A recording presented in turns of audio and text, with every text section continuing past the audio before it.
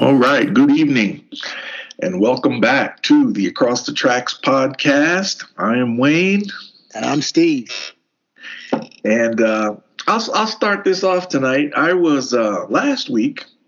We didn't record last week. I was down south at a family reunion on my wife's side down in Mobile, Alabama. Actually, we flew into Mobile. The actual reunion was in a town called Daphne, Alabama, which is about maybe 45 minutes or so from Mobile. And so on my wife's side, met a lot of folks I hadn't seen for a while, and then met some new folks that I had not met. But it was good, being down south. There's a vibe about being down south, and I'm sure you can share in that. There's a vibe about being down south. You feel at home, and that's sort of how I felt. But while we were there, enjoying good food, good fellowship, I was doing the music for the reunion. And go figure. Yeah, go figure, right? So my wife sort of twisted my arm to say, hey, help us out and, do the music for us and whatnot. So I'm like, okay, I can do that. So did the music for him.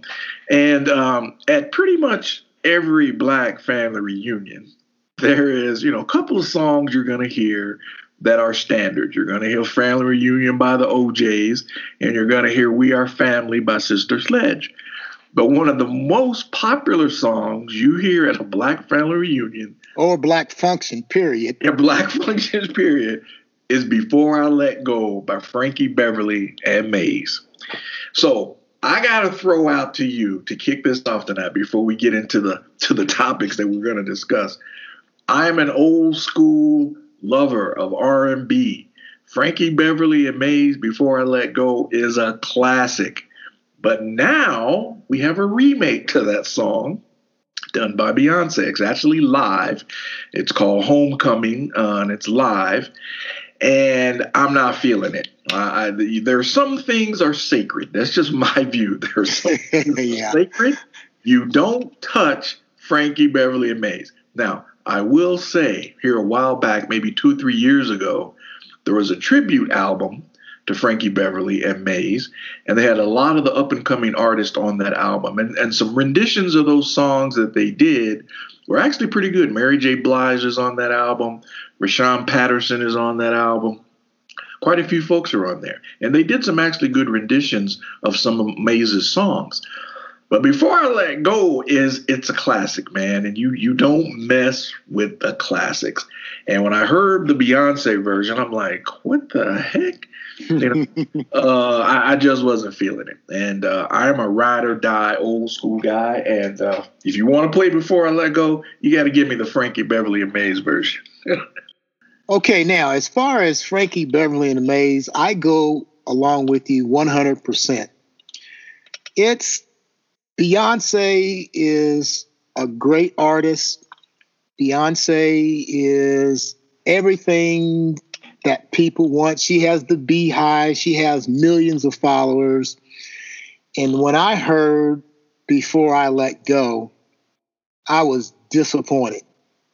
Number one, disappointed because they're making a remake of a classic. And number two, she just does not sing that song. No. She has no flexion in her voice. She's singing at a, kind of a baritone, monotone all through it. It's almost like she's singing it at a damn funeral. Yeah. And they throw in a couple other little mixes in there. They sample some other things. Right. But she does not have the voice, to me, to sing that song, especially the way she sang it. It just didn't come across very well to me.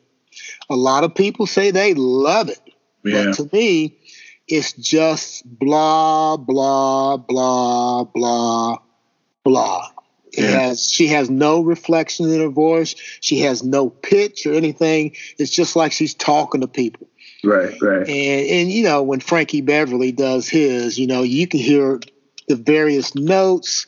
The Maze is jamming in the background. Well, It is the top song. It's played in every event. Yeah. Whether you go to a matinee, whether you go to a club, whether you just out at a house party or in the backyard, you're going to hear Before I Let Go. Yep, that is it. And I got on Facebook the other day and I heard it and I just had to make a statement. I've said, Beyonce's remake of Before I Let Go, and I just put nice try. Yeah. It ain't hitting on nothing. No. Yeah. But and it's like when back in '85, I think it was, is when Coca-Cola came out with the new Coke. Yep. Try to trick people into, this is the new Coke. Well, it's not Coke. It's not the same. You can fake it, but it's not the same. And that's what I think about Beyonce's Before I Let Go. She's trying to fake it. She's trying to get an audience. But to me, it seems more like they're trying to get us some stepping into it. Right.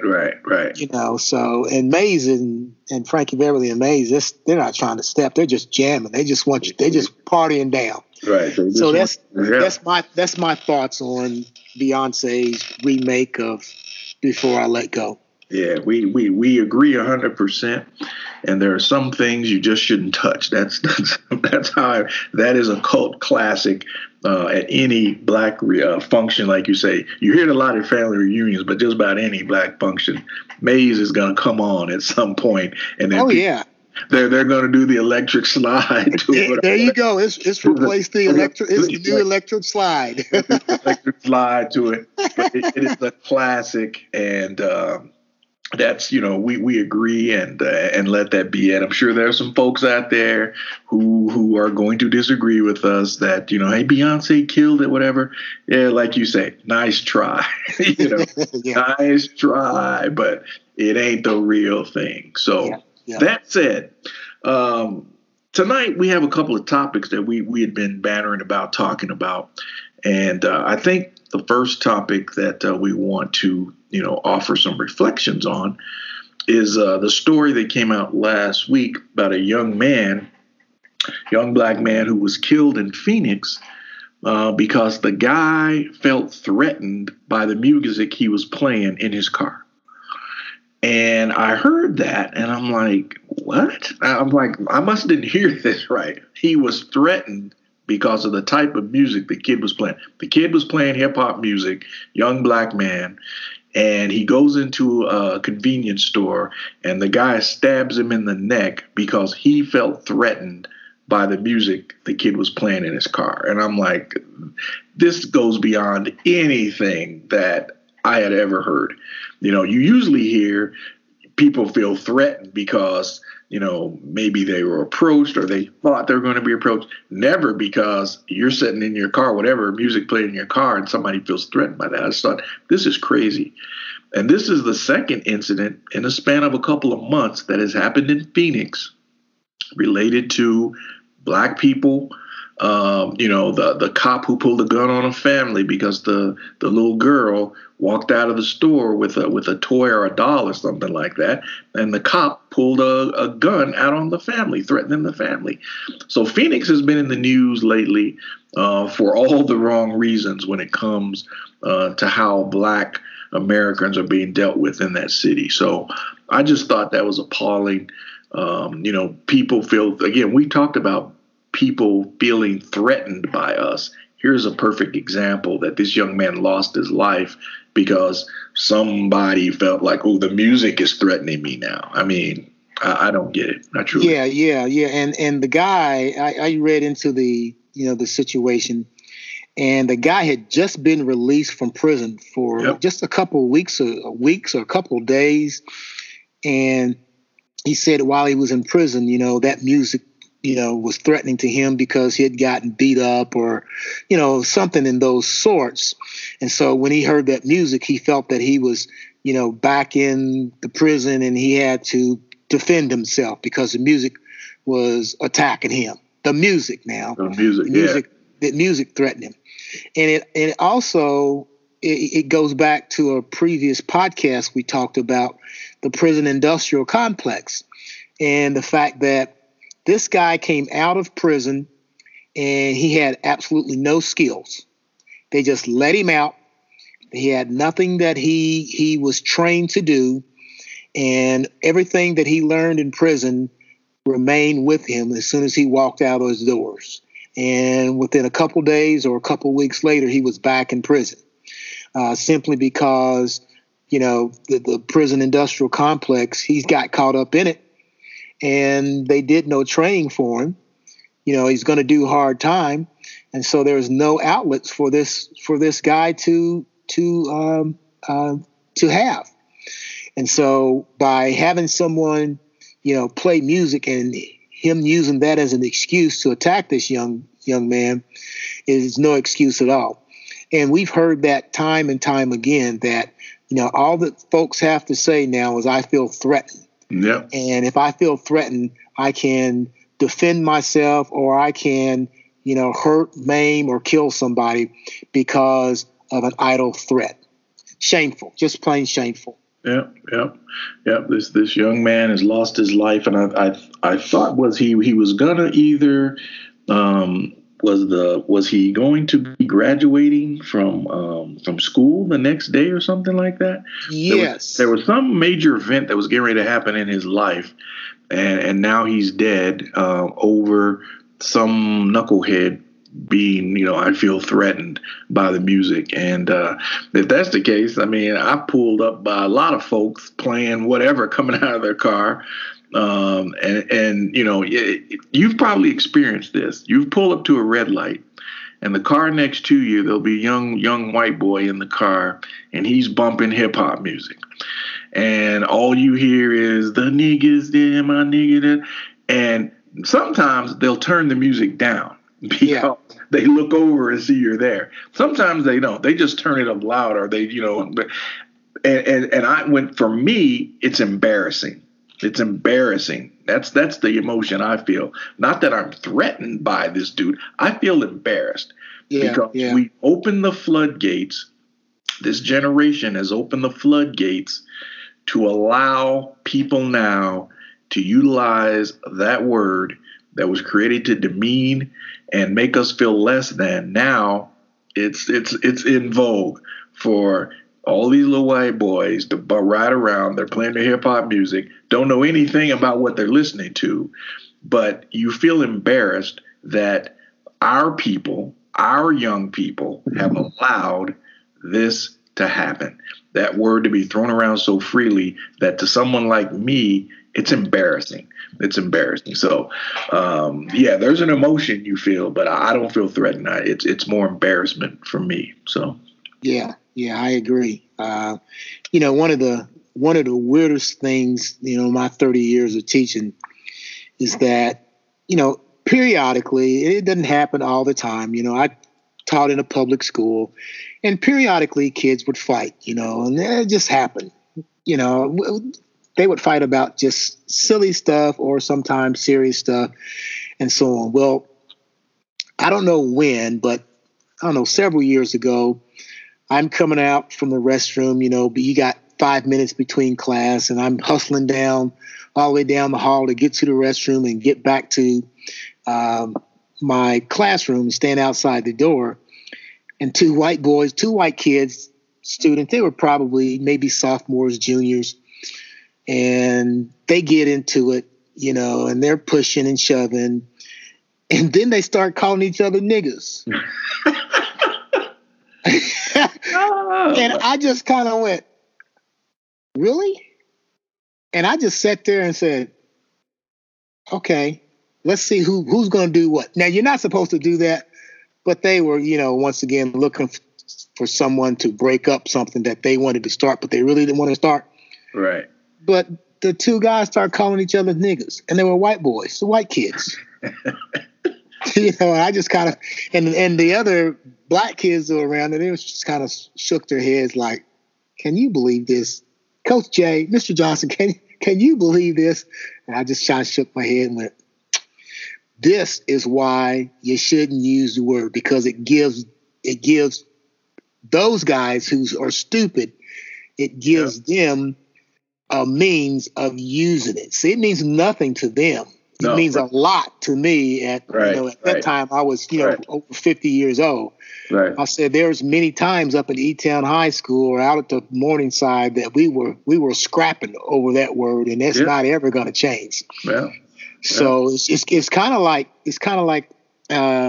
Richard Pryor when he's telling a joke one time about there was a bunch of Chinese people coming to the United States, and they were using the N-word.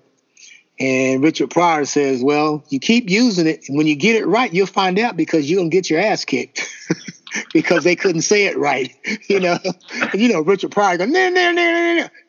Oh, get your ass beat, you made it.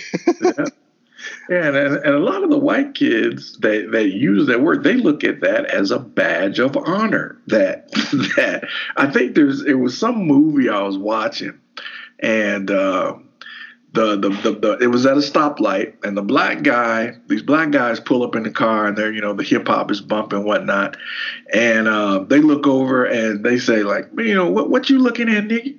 And the white was like, oh my God, they called us niggers. I mean, they were so excited about it. I'm like, oh my God, this is sad. This is sad. But they look at it as a badge of honor that, wow, you called us niggers. Well, some of it is that it's pervasive in the hip hop culture. And,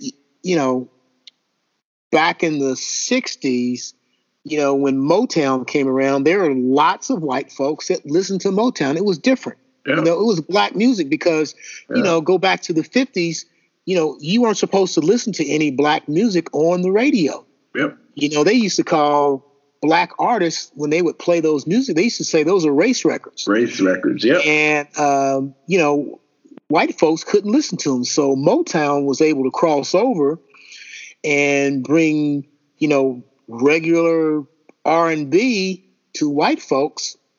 And so it became very, very popular. Motown, Berry Gordy became a billionaire simply because of that. You have to have a crossover artist. So they started to listen to Motown. Everybody listened to Motown. So that was just all part of it.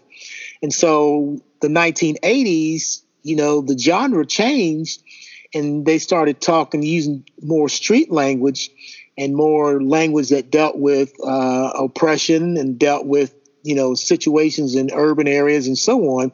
And so that word and other words became part of that genre. So it's like everything else. White folks are going to listen to music. Black folks I listen to rock and roll. I listen to country. I listen to everything. Yeah. And so they're going to listen to that. So when they start listening to it, they're going to feel that they're part of that movement or part of that music. And so they won't feel anything wrong with it. As long as black folks can say it, they'll feel that they can say it as well. So some of that is self-inflicted because of the way, people have used the word and so on. And so they put it in everything. They use bitches and hoes and all that stuff, And so that's part of their lingo. That's part of the genre. So they pick that up. So I'm not really upset with them because we were responsible for doing that. Sometimes black folks, we are our own worst enemies. Yep, I will concur with that.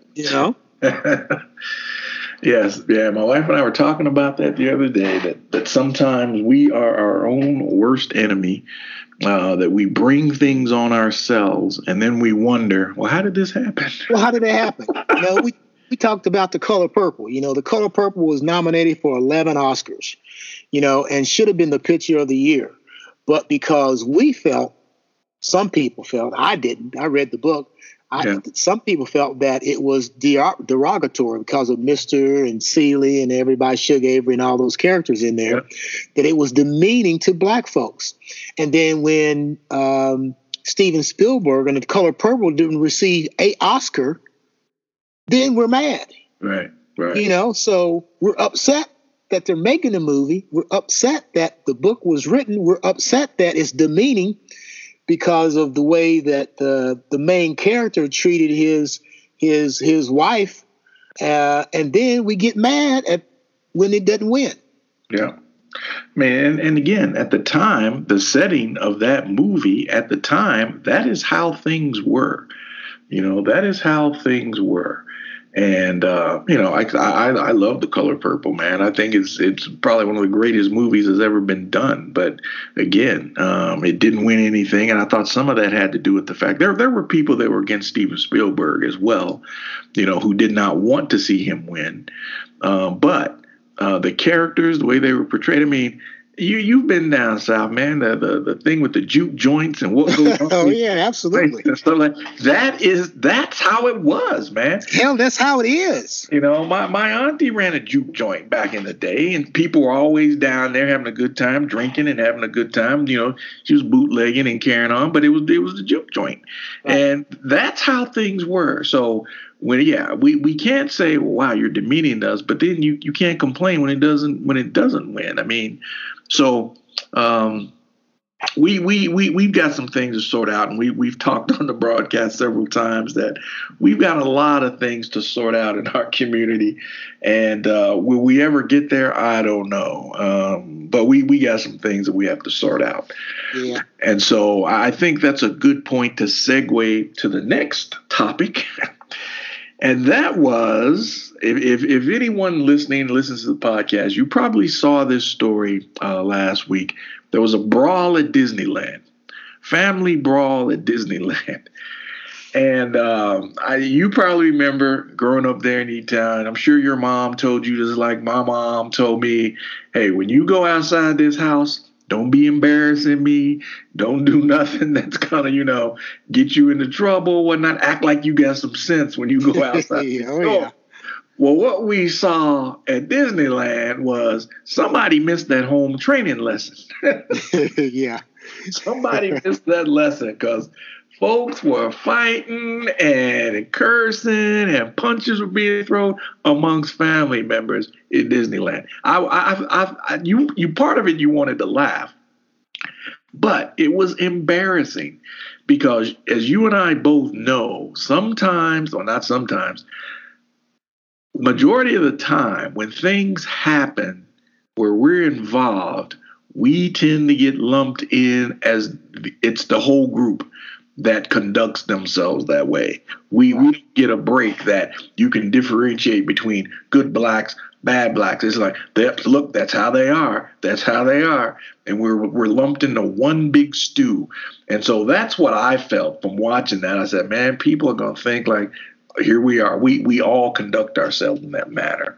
So I was disgusted and embarrassed again over what I saw in that video. Yeah, in all places in Disneyland,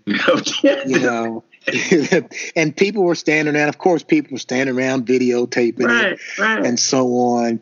And this family gets into a big brawl, and they're spitting on one another, and they're swinging and knocking people down. And, you take one step forward in a situation like that, you take 4 steps backwards. Because, like you said, people are gonna generalize and say that all black folks are that way. Look at that family doing that, And so it is embarrassing. Yeah. And, like you said, my parents always told me, said, when you walk out of here, don't forget that you're a Johnson. Yeah. And that means that, when you do something out there stupid, it's going to come back on me and your mama. Yeah. So therefore, don't act a damn fool out there. And to be honest, I'm sure that's probably what my grandfather and grandparents told my mom and dad. And that's what I told my kids. When you walk out of here, don't be embarrassing me because it's going to come back to me. And if it comes back to me, it ain't going to be good. Right. And so a situation like that's just, it's more than embarrassing. Yeah. Family members, if you have a disagreement, it's easier said than done. We don't know everything that happened, but making a public spectacle is not a way of dealing with things like that. Yeah. And luckily they're at Disneyland and folks didn't have guns because how we are, how people are, not we are. So, people, when we were growing up, we would go out and if we want to settle something. Okay, after school, we're going to go over here and fight. Yep. Today, and I'm speaking for what I think is that people don't want it. It's easier to pull a gun and shoot somebody because I'm gonna say it, because you're too big of a punk to fight. Yeah. And I'm not going to condone it. I mean, I've had plenty of scraps myself where we just fought, but there was never a time that I thought about pulling out a gun or anything like that. Because growing up, we fought. I mean, just fought.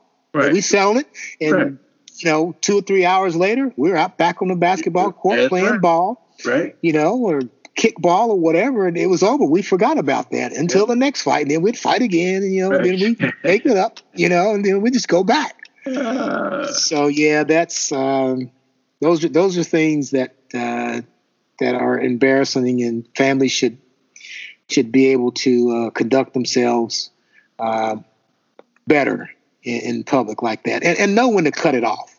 Right. After a minute or so, cut it off. And most fights only last about 10 seconds anyway, but that went on for 2-3 minutes. Yeah, this one went on and on and on, man. I was like, when is it going to stop? Yeah. And it was, you mentioned, back in the day, people would fight and, like you say, you'd be friends afterwards. And you didn't worry about nobody pulling no gun out here. But I think what today, it gives people a false sense of power. Yeah. When they do have a gun, it gives them a false sense of power. And sometimes it doesn't work out the way folks think. Just because you got a gun doesn't mean, that you're going to strike fear in somebody, because today, you don't know. You roll up on somebody, they're strapped too. And, it could turn out bad for you. You thinking that weapon's going to give you some power, that, that person might just, be crazier than you are. Yeah. You know, and just like in Slick Rick's song, little guy pulled out a gun and the other guy had a gun as well. Didn't know that. Right. Yeah. Yeah. So that's well. That's a topic that we're gonna come across incidents like that for years and decades. It's just embarrassing, and it could have been handled a lot differently. Yeah, and we know what it means. Like you say, the generalizations start coming, and it's tough to live that down when it's like, look, we don't conduct ourselves in that manner, but the generalization, the stereotype has already been made that we're uncouth, we don't know how to act, and it's lumped on the entire group, and we know that going into it, and so that's why a lot of times when you hear news on the TV, you're like, oh, please don't be black. Yeah. There's a mass shooting now, Lord, please don't let it be somebody black. And most of the time it's not. Right. But that's the first thing that comes across the community. Right. Because we know. Yeah. So anything else on your mind for tonight? Well, let's see here. I think there's a political issue going on back in our home state where Yertle the Turtle, Google-eyed Mitch, he's got somebody that's going to run against him in Kentucky. Yay! And that person, a lady by the name of Amy McGrath, is going to try to unseat Mitch McConnell. I feel that it's going to be very, very difficult to do that, simply because the way politics are now, either you are R or you're a D. And if you're an R, you're never going to vote for a D, regardless of if the Democrat is, upstanding. Absolutely, here she is, an officer, a pilot, served the country, very outstanding background, and so on. But because she's a Democrat or because he's a Republican, that you can't vote for them. To me, that's just asinine. I think it's asinine that Mitch McConnell can be in the Congress for 34 years and have the power that he has, and is literally unchecked because he's a Senate Majority Leader, and he is responsible for putting bills on the floor and so on. Yeah. That's how much power he has, and he needs to be defeated. So Kentucky, if you can get out, pull somebody to the polls, push somebody to the polls, drag somebody to the polls, drag somebody to the voting booth and vote against him. That's not an endorsement of Amy McGrath. I just think that, me personally, it's time for him to go. He's the type of guy that, and history repeats itself, that an election year was happening in 2016, and there was a Supreme Court justice that was appointed by President Obama, and he says, I'm not going to allow him to even visit with the Senate because it's an election year. We're going to let the people decide on who's going to be put on the Supreme Court. If the Republicans win, then we'll put him on. If the Democrats win, then we'll put him on. So in 2020, someone asked him a question, well, what if Democrat wins?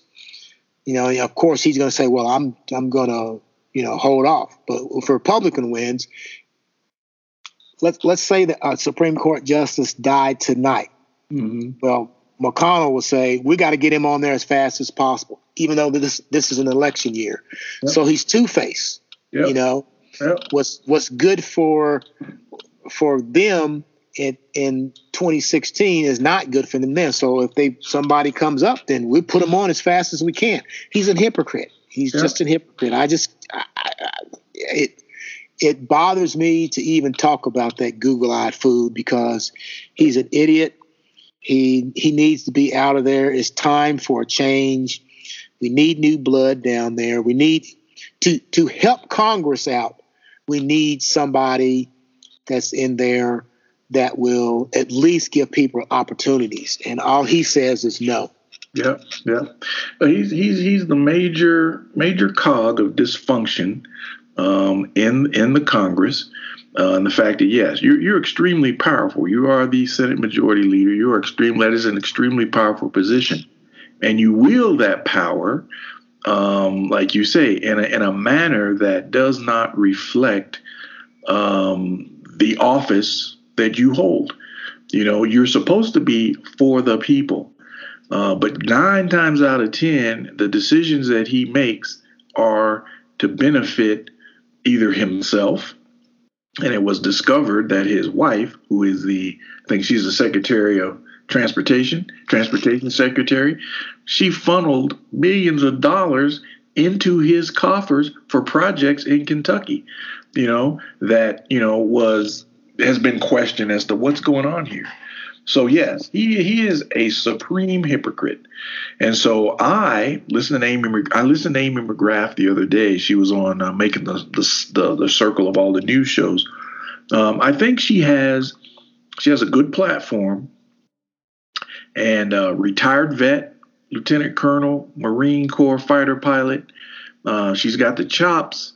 I just hope people will listen to her message in Kentucky. And if that message appeals to you, forget about the letter that's behind her name. If her message appeals to you, then I encourage you to vote for her and get this knucklehead out. He said 34, 35 years you've been in the Senate, and you aren't doing anything except stifling things.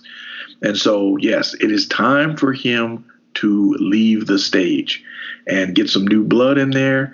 And hopefully, people will listen to her message and they'll dissect it and they'll take it for what it is and ignore the fact that she's a Democrat or whatever and just say, is she a good person? Is her message, is her policy, what she's espousing she can do once she does get in there, Is that beneficial to you? Do you see how she can be a good, strong advocate for the people of Kentucky and as a viable member of the Senate? If that's the case, then pull the lever for Amy McGrath. And let's get, like you said, what'd you call him? Yertle the turtle? Yertle the turtle. Get Yertle the turtle out of the Senate. Yeah.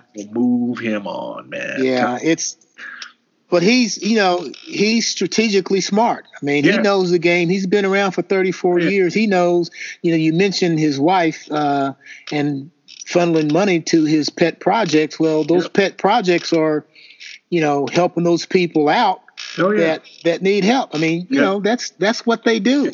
Yeah. But, Amy, if she'll never listen to our podcast, but you got to go to all 120 counties in Kentucky. That's right. That's right. You just can't stay in Lexington and Louisville and and Owensboro and the big cities. You're gonna have to get out and rule Kentucky. You're gonna have to go up to Pike County. You're gonna have to go up to Eastern Kentucky. Yeah. You're gonna have to get out there. If 90% of success is showing up. So that's it. You got to get there.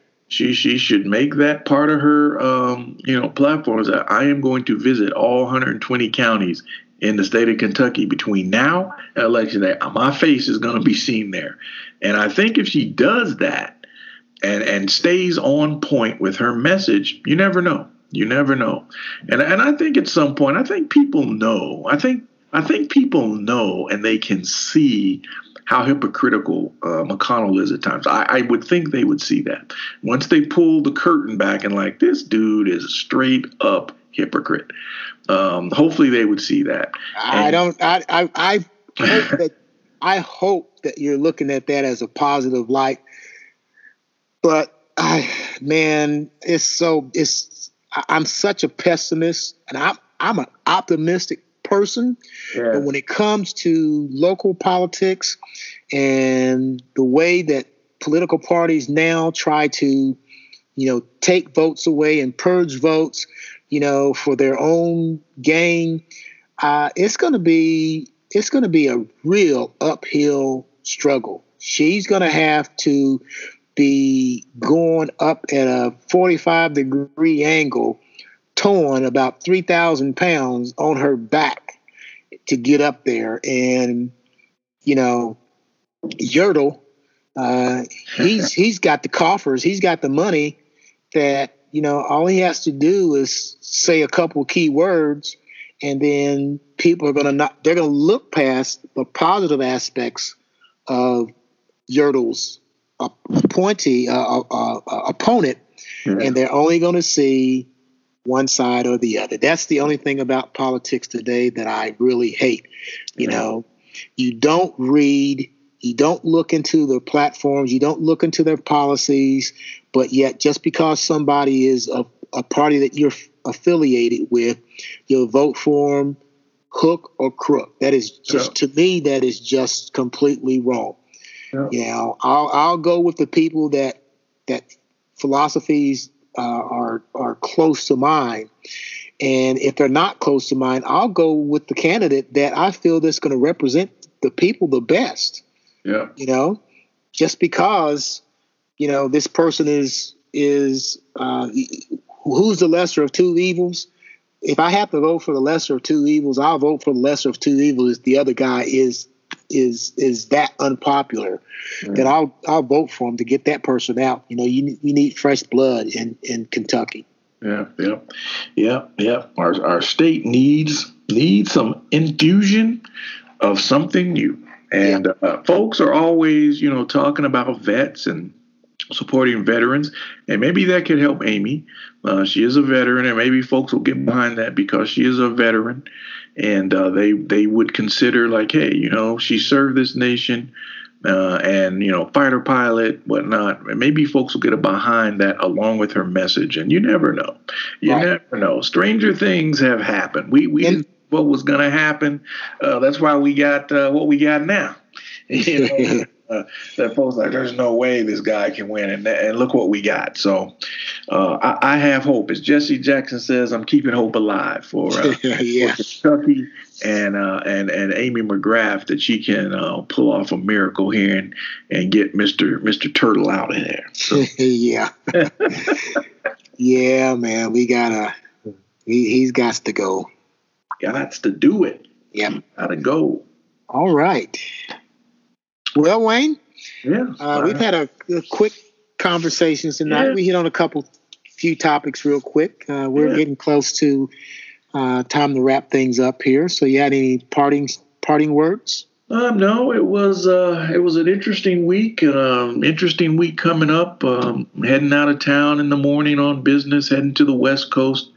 And, we'll see what transpires this week, what topics may jog our interest, and we'll be back here next Sunday night to do it again. We will be back. We'll be back across the tracks. We'll continue to move forward. Absolutely.